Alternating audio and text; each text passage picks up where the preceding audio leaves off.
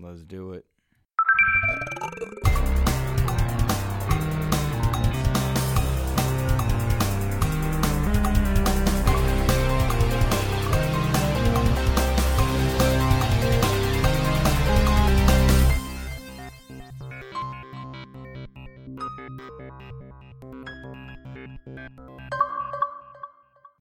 Welcome one, welcome all to episode 8 of the Xbox Expansion Pass, recorded on November 24th, 2019. I am your host, Luke Lore, the Insipid Ghost, and in this episode we'll be discussing Amazon's potential ventures back into the world of gaming. We'll offer final thoughts on Jedi Fallen Order, and we'll even debate whether or not VR is coming to Project Scarlet in 2020.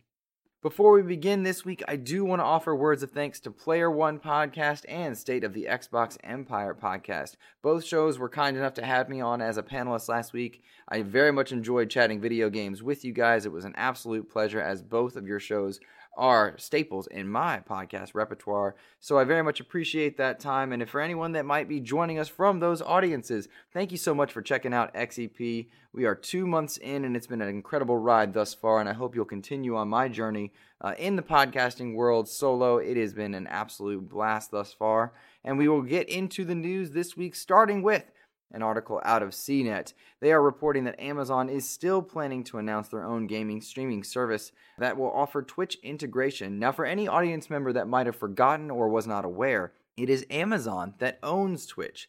And if Amazon is going to be entering into the world of game streaming by way of having their own marketplace or their own services, having the Twitch audience could be a potentially huge boon to their product line. Consider what it is that Google Stadia is offering that might be different than what xCloud currently offers. And that is the idea that you see a streamer or a gamer playing a game via Stadia, or you're watching them on YouTube or whatnot, and then you have that one-click option to play the game yourself, to purchase the game yourself. Twitch may indeed offer their own version of that. Mixer, for Microsoft's slate, has its own MixPlay features that allow you to kind of interact with the game. You can take control of a controller and manipulate things with a streamer if they so choose to allow you. So the idea that you are able to interact with the game that is being streamed is not a new one. It's certainly technology that's being ventured out there in various different services.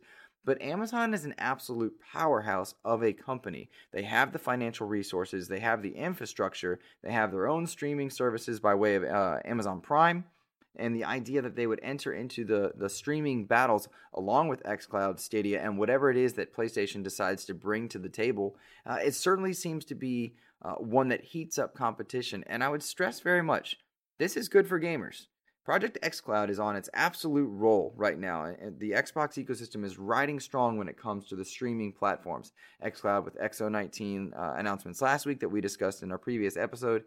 It hit 50-plus games. I mean, there's console streaming for the Insider Ring.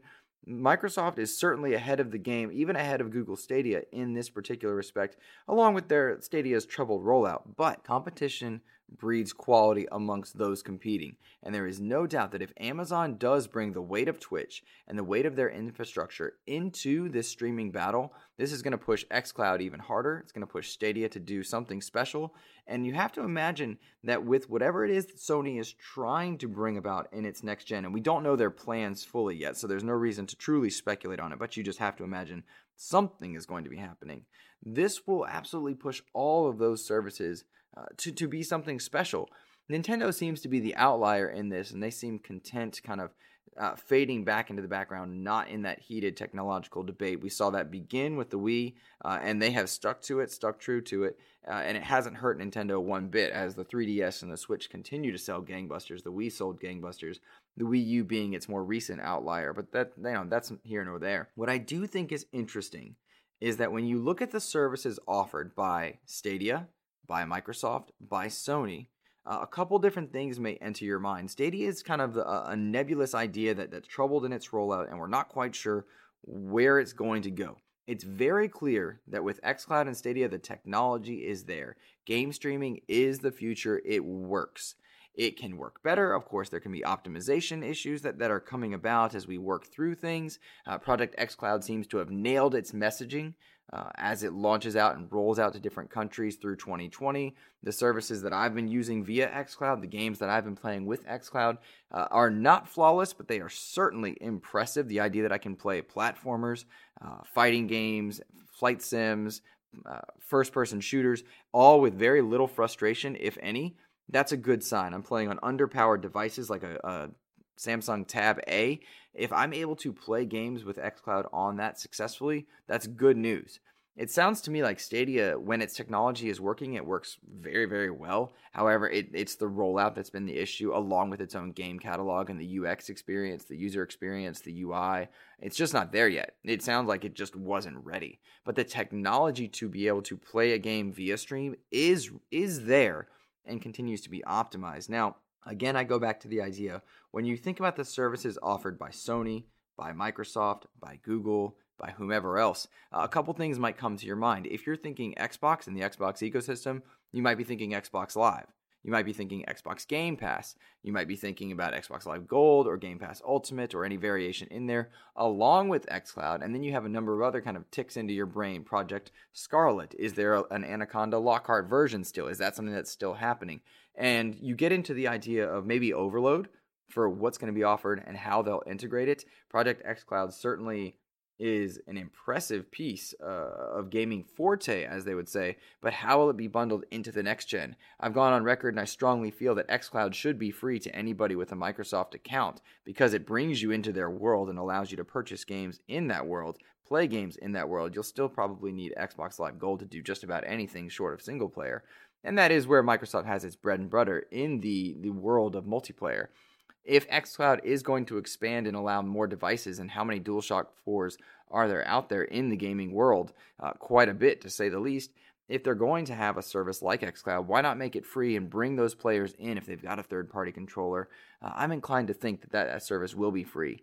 Google Stadia, the messaging is still a bit confusing. I'm unsure what truly costs or what will continue to cost, and I'm unsure what Google's motivations are. Speculation comes about that with Google bringing Stadia to the forefront, the idea is they want to have ad overlays in the future. They want to create the world of gaming, bring people in, and then offer overlays. I think you can see the YouTube experience for a lot of people has begun to get riddled with ads and ad blockers. They're not working the way they might have once done, and that's because things require funding, and profit is the reason that business exists. So there's no surprise in that, but Google's goal is likely to make substantial amounts of money, and they want to use Stadia to tap into that gamer market. So you have to imagine they're going to bring about overlays that bring about ads. They want to sell ads in games. Maybe there's a way to integrate it. The technology isn't about bringing games to gamers. It's about selling things to consumers.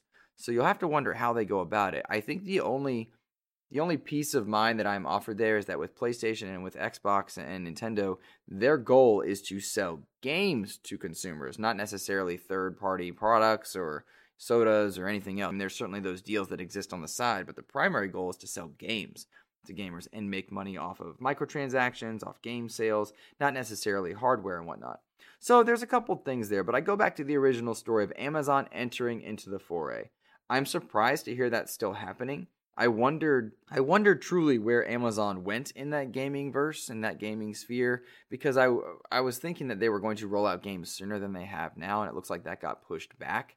Apple Arcade exists on the Apple front a little bit further out, and that doesn't seem to be competing with Microsoft or Sony or any of the other kind of major players for the AAA experiences. But if they are competing for time, that is why services like Netflix see this as a threat. That is why they enter into that world, and they are trying to bring about consumer mindshare and consumer time into it.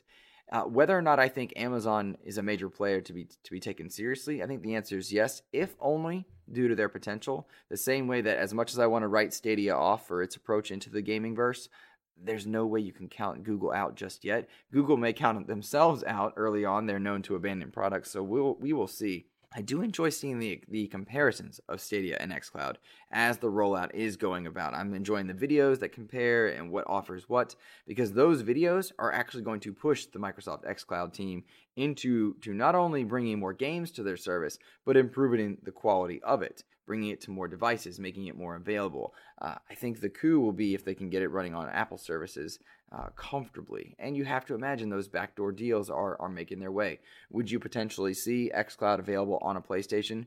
The answer is yes. It could absolutely happen, and it's likely a conversation that's being had, maybe tabled, maybe had later. But the idea of seeing Marcus Phoenix being played or used in game with a DualShock 4, that's not an outside of the realm possibility. Sooner rather than later would be my guess.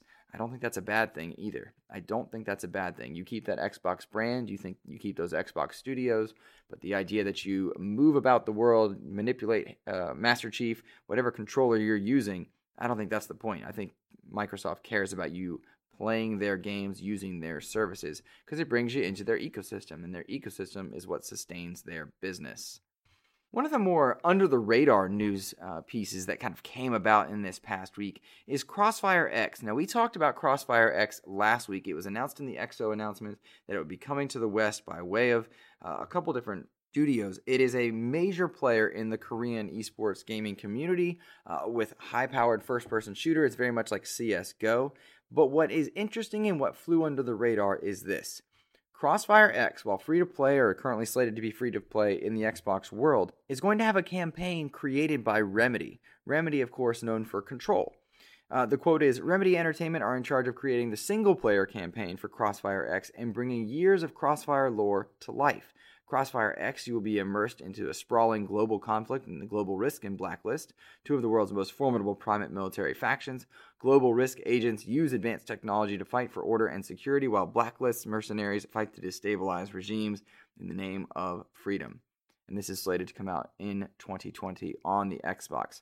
Crossfire X, I go back to it. Crossfire X could absolutely be a coup into that Asian market in a number of different ways. The idea, though, that we're not just getting a multiplayer shooter that is free to play, but that there's a campaign being brought in by those at Remedy Entertainment, that's a big, big deal that I think has flown under the radar. And I'm curious to track this story as it evolves. What kind of campaign are we getting? Is it like Unit 13 back on the Vita, or is it something real hastily put together, achieve this objective against these both base level bots with some bad voice acting? Or are we going to get something more thoughtful, something more immersive?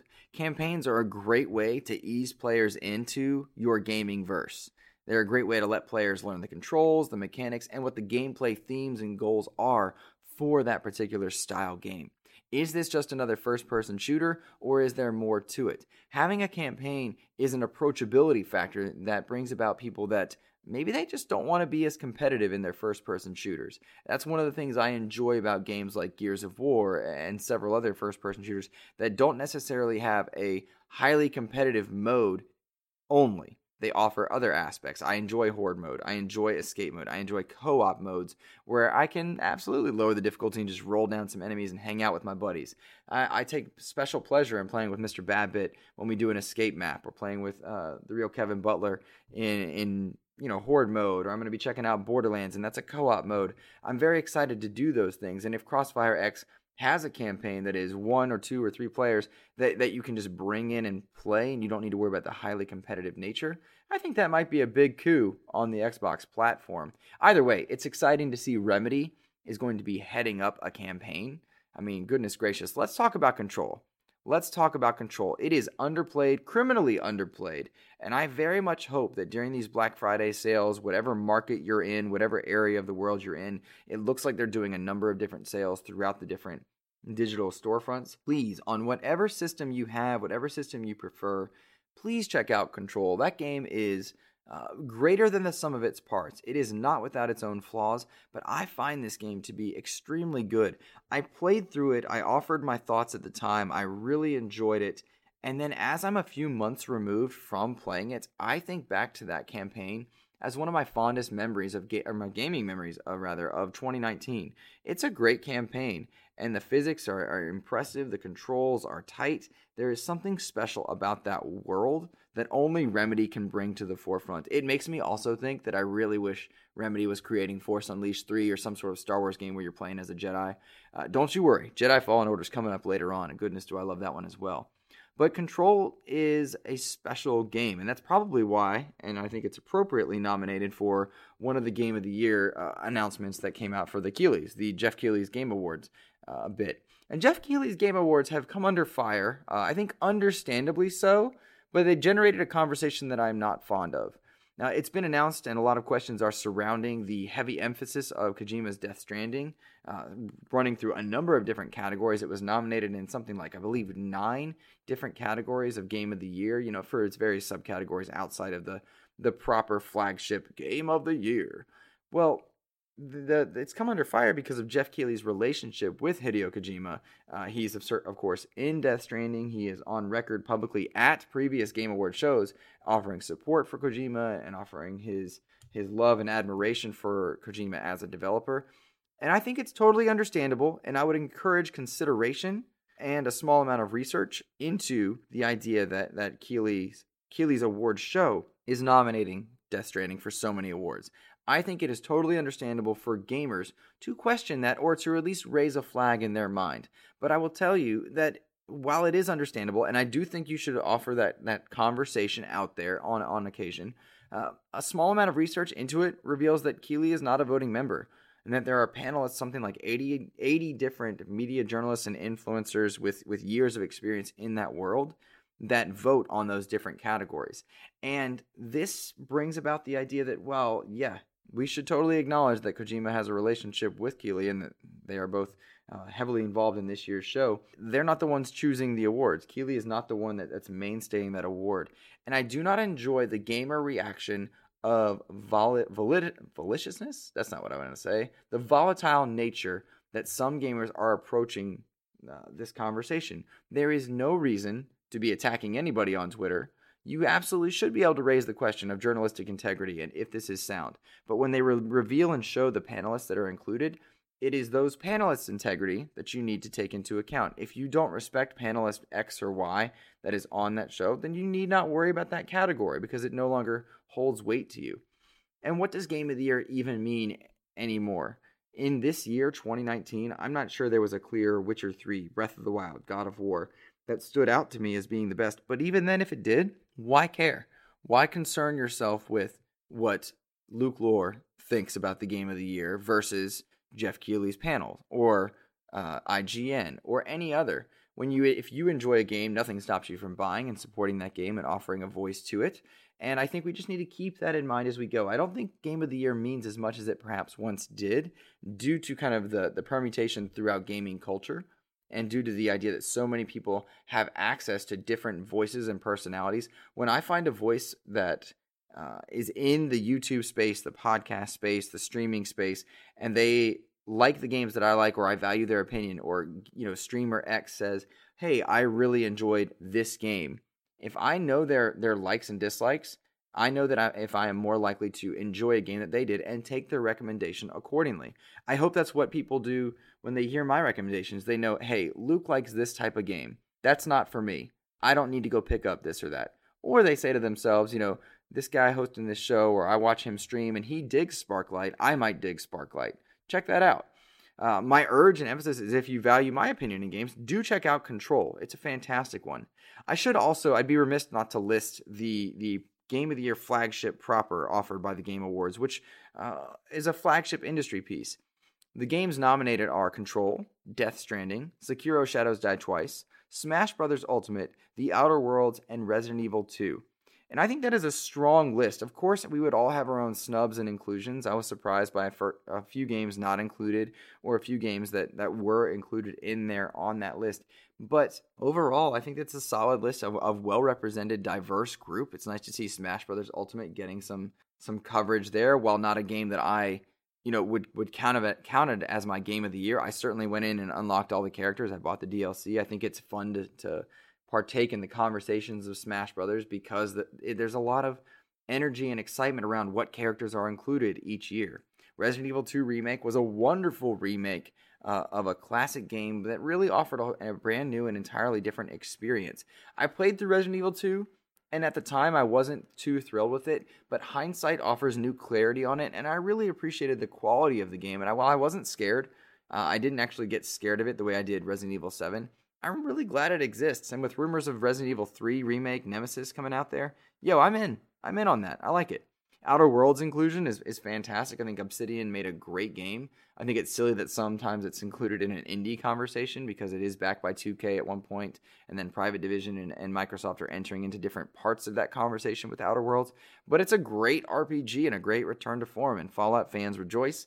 Fans that are not Fallout specific can absolutely take a stab at it by way of Game Pass. There's something special in Outer Worlds. The one that surprised me most actually was Sekiro Shadows Die Twice. That game came and went for me, and I wasn't thrilled by it. I didn't like it. When I say that, I should also preface that Soulsborne style games and the parry systems, not for me. Not for me. And yet Jedi Fallen Order has taught me that, and that's actually something I'm going to get to when we get to that particular topic.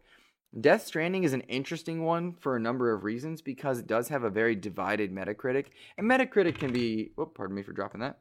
Metacritic can be its own evil. I think sometimes as gamers, we very casually, without doing proper research, will go look at the Metacritic and say, oh, it's an 82, it's an 85. That means it's trash, or that means it's amazing, or it's better than this. Gears of War has this Metacritic rating, and they're better than Death Stranding. So what? Not the point. It's not a one-to-one. It's not a fair comparison. It is one method of aggregation, and really it's about helping traffic on different sites. And it's an easy way to look at like what this person said, this person said, this person said. And it's good for that, but I think it can sometimes taint the conversation that we bring about to it.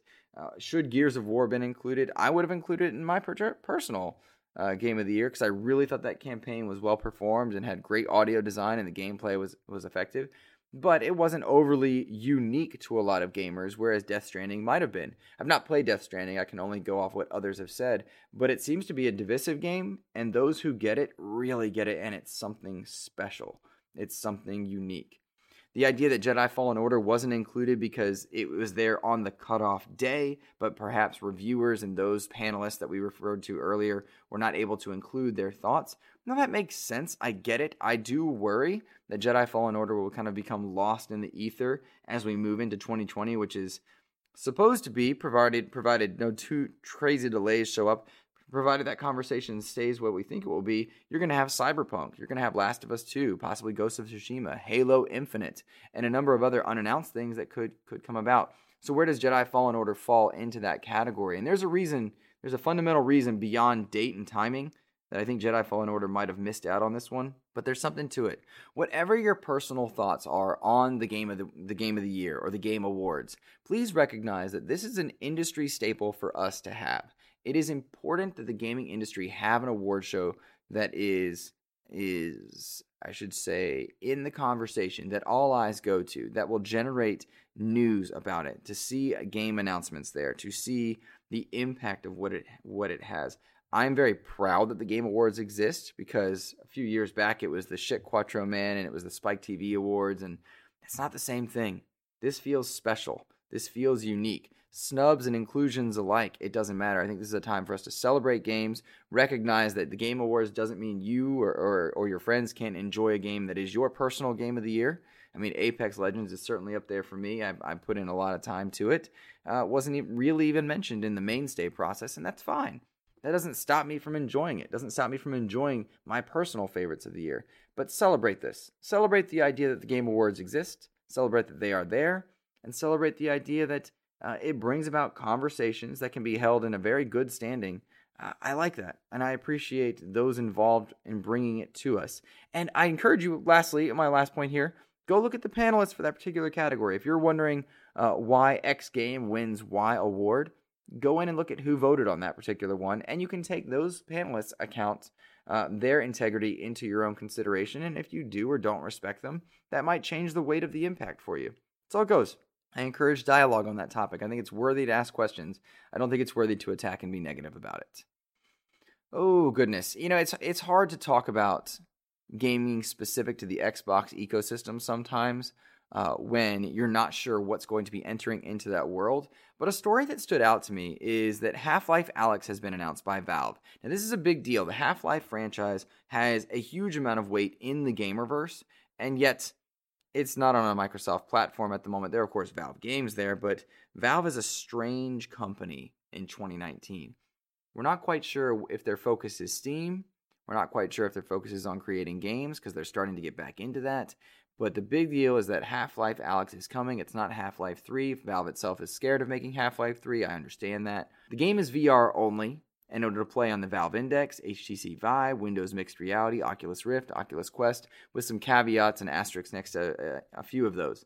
Now, I wonder if we will see VR hitting with Project Scarlet. Not Microsoft selling a VR headset or a bundle with it, but does Valve, or does any VR maker, want to create a user experience or a way to access VR for those that have a Project Scarlet console? Because it's likely you need local hardware. I doubt this could work with xCloud technology yet. Do they want a way to access those gamers who are a front to PC? They're not really into the PC market. They don't want to enter into having a rig that can handle this or that. Is Scarlet capable and willing to carry a VR moniker? Is PlayStation 5? Because that would push, Microsoft if PS5 were to do that. And I would offer the prediction that yes, I think that Valve or any other VR company does want to see their units work and be compatible with a console space for a number of different reasons. And I would have to think that given the way that Microsoft has been very chummy with Valve lately, trying to get their games into the Valve storefronts and work with getting their games onto Steam, you have to wonder if Xbox isn't trying to smooth relations there the way they have with Nintendo to open the doors to the possibility of bringing VR ability to the console space. It has been stated, and it is understandable, that local hardware will always be fastest. So I think local hardware is what you would need in order to have VR, and that might be the difference between having a Scarlet or just streaming Scarlet by way of xCloud or Game Pass for PC in the next gen. Having a VR headset that plays Half-Life Alyx or plays, Vader Eternal or anything else, that might be a big boon for whichever console space decides to go with it. We know how powerful the Xbox One X truly is compared to its market competitors in PS5 or PS4 Pro, compared to its own Xbox One S, compared to the Switch. And we know that those custom chipsets within the Xbox One S and that liquid cooling they've got going on, there's something special to it. There's a powerhouse. I mean, if you have picked up an Xbox One S, you know how heavy an S is compared to an X. And those systems are packed with technology. So what do you do in the next gen? How do you approach that VR space? I think Half-Life Alyx might generate the conversations in the back end, in the front end, and get people interested in VR in a way that perhaps they weren't before. PSVR over on the PlayStation side certainly brought about a number of people checking out things like Beat Saber or Astrobot. And for all the quality those games may have, I think a lot of their conversations died down because the install base was small. It's an active install base, it's a powerful install base to its group, but it's not entering into the mainstream discussions and mind share of a lot of people.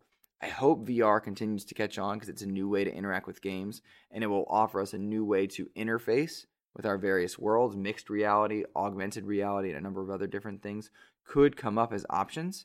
But if Valve and Xbox and Oculus are all able to get along and make things work, it could be a huge boost to all platforms involved. Gamers would no longer need that high-powered PC. They could go with a console that has a status quo. The idea of you can have optimized software, not have to code for multiple different drivers and Excel spreadsheets and TurboTaxes, and I don't know how PCs work. Whatever. What are you going to do? We have to talk about Jedi Fallen Order. It was last week that I had started off the show. It was last week that I had begun playing Jedi Fallen Order, and I believe the quote I offered is that it is a great game just shy of amazing. I stand by that quote, but I can tell you that in the time since that recording and now, it has continued to be great, and it is now among, if not my favorite, Star Wars game of all time. And that is a high bar to set. I mean, when you're talking about games like Jedi Academy and Rogue Squadron and X-Wing and Dark Forces, those are high-caliber games. Episode 1 Racer's got to be in that conversation. But Jedi Fallen Order has continued to enthrall me and bring me into its world in a way that other games that share its gameplay mechanics cannot. And it is not simply the Star Wars universe, which it absolutely nails. I would say Respawn has captured the spirit, the magic, and the essence of what it means to be in the Star Wars world. It continues to show throughout its storyline the entire time through. I must be 20 hours in and not done with it.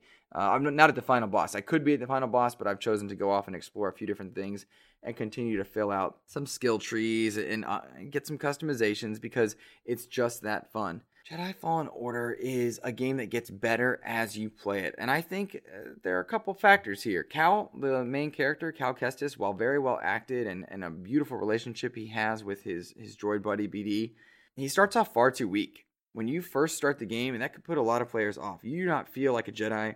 You do not even feel like a Padawan. You can barely do anything except swing and block with a lightsaber, and even then you're not very good at it. If this scares players, if the idea of a Dark Souls-esque, parry system for Sekiro, or just in general, difficult games scare you off and you're thinking to yourself, I don't know that I can do this, I would encourage you to still pick up the game. Very seriously, pick up the game. Start it on story mode. It is extremely forgiving. And as you level up and explore the world, you begin to feel powerful. I went from trying to start off at hard mode, way, way out of my realm, dropped it down to normal, dropped it down again to easy or story mode, in which it's super forgiving. And because I was able to continue enjoying being in the Star Wars universe, I was also able to enjoy playing the game. And I learned the mechanics and the way that the game is meant to be played. My brain wanted to play Force Unleashed. That is not what this game is. It doesn't even pretend to be. That was my fault. That is on me. And yet, as I learned the mechanics, I was able to bump the difficulty back up and still enjoy those great moments. There's something special about the Arkham games in that they make you feel like Batman in a way no game with the Batman moniker ever did. Fallen Order makes you feel like a Jedi, and you're going on the path of learning to be a Jedi or relearning by way of the canon. And what's interesting is, as I've upgraded the difficulty back to normal, I still feel wonderful. I'm still enjoying the world, still enjoying the canon.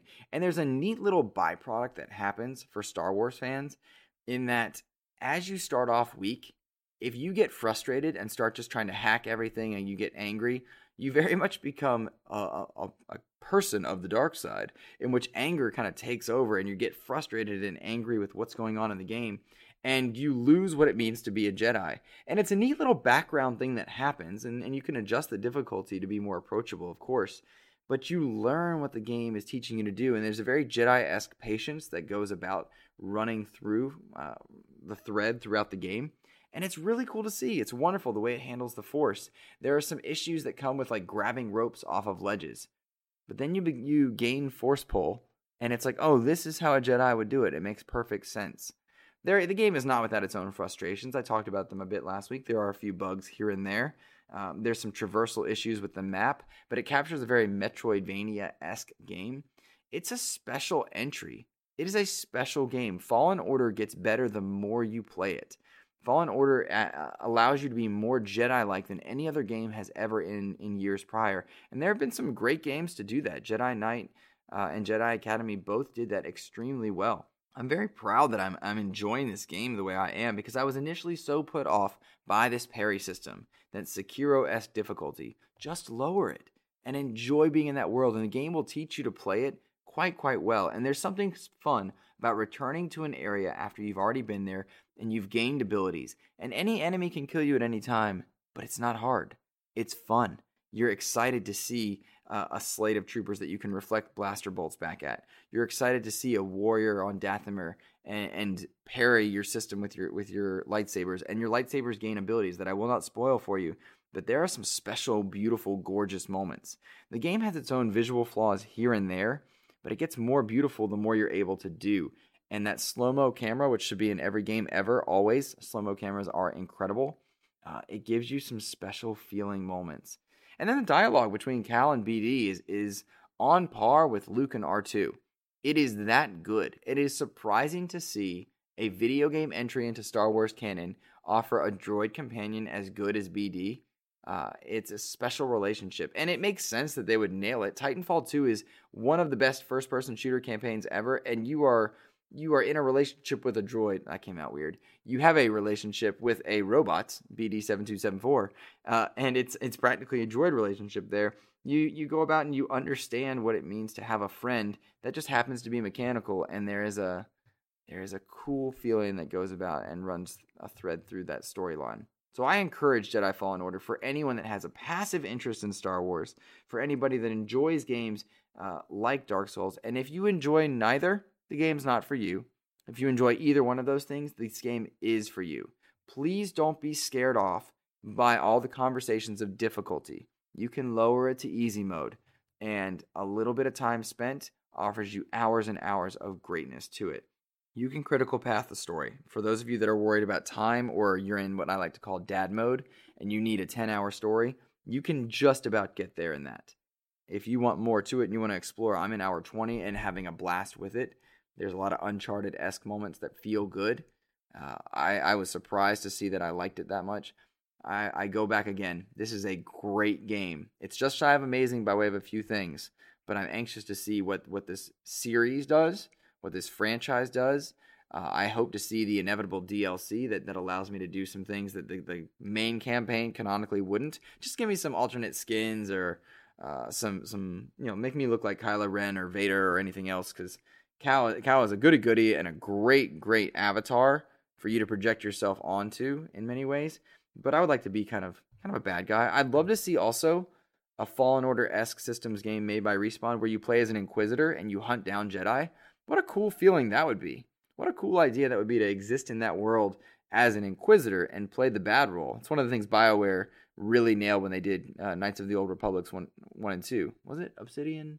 My point remains the same. The idea that being a bad guy can be special and offer different gameplay mechanics. I would love to see what the idea of Fallen Order's mechanics could do with a character that is prone to the dark side, or more easily lured into the dark side. Play as an Inquisitor. That'd be really neat. My last thing on this, I want to see more Star Wars games. I know I said it last week. I'm going to keep saying it, just like I keep saying, where's Batman? But we need to see more Star Wars games. Bring about the next Rogue Squadron. Bring about Force Unleashed 3. Made it by Remedy. Force powers galore. Keep making Fallen Order. More Star Wars games. I think it's time for it. I think we need to see it. That is a strong feeling on the Ghost front here. So consider that XEP's message for you. Speaking of just XEP Must Play 2019, a few of you have started writing in what your Must Play games are for 2019. Please keep doing that. We're not going to do a Game of the Year conversation. I don't think that's relevant or helpful for this type of product, this type of podcast, as much as I enjoy doing it. I don't think Game of the Year is a conversation that I need to truly have for my own personal defense and whatnot. But I will offer Must Plays, things that I think everybody should check out from this year. So, write me in those topics. Twitter handle is Insipid Ghost, at Insipid Ghost. Of course, it's on Mixer as well, because brand synergy is important. Let's go to a few listener questions. We got one or two in here that I thought were worthwhile. The first one comes from Brendan Myers, and he asks, will we eventually see xCloud on the Xbox console, where if one decides to play a new game day one, they'd be able to play it right away instead of having to download and install it? Oh, that's a great question, Brendan. So what he's asking is, if you see a game that's available on xCloud, do you need to download it? Can you just use your Xbox console to access it and play it via xCloud? Brendan, I think the answer is absolutely yes. You are going to be able to play games on xCloud from your Xbox console. Whether or not they lock it away to Xbox One X's or S's, or what their version might be, or what caveats may come with it, I think what Microsoft wants to do as they roll out the xCloud service is by 2021 or somewhere in 2021, if you still have an Xbox One X or S, they want you to be able to play Scarlet games via xCloud. They want that. I think that is the goal. They would love to have you on local hardware. I think that's a comfortable portion, but that is not where their money is made. And if money is tight for you or for a friend of yours and you want to play Halo Infinite, and they can just pick up their DualShock, pick up their Xbox One controller, pick up their Stadia controller, whatever it is they have, and they can dive into that Xbox world and play Halo Infinite with you, whether you're playing on local hardware or they're using xCloud, or you're both using xCloud, that is what they want. So to put simply, yes, I do think that your Xbox One X will play games via xCloud at some point in the future. I think that's the goal. That's what they want. You just log in and boom, there's game streaming for you.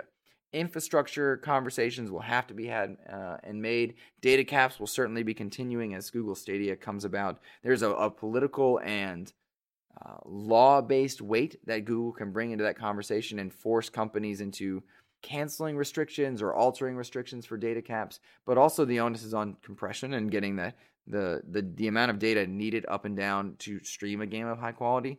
That matters, and I think that's going to be in there. But yes, we absolutely will be able to stream Scarlet quality games onto your Xbox console. I would love that. The real question, the coup d'etat of all this, is at some point in this generation, with Amazon and Google entering the fray, will you be able to do that, play xCloud on your PlayStation 5? That's the fun conundrum to think about. I think at some point you will. I think the plastic box is becoming less and less important, and the brand moniker, the ecosystem, is what is important. Controller hardware, interface hardware is important, but the plastic box that plays it locally, that's coming less and less necessary to reach the maximum amount of gamers. I can tell you as a gamer, a longtime gamer, and I'd imagine many people that listen to the show will almost always want local hardware. Almost always want local hardware because there's a latency issue there. No matter what, there's always latency between your controller and your system, and then if you have to pipe it through to different servers, sure.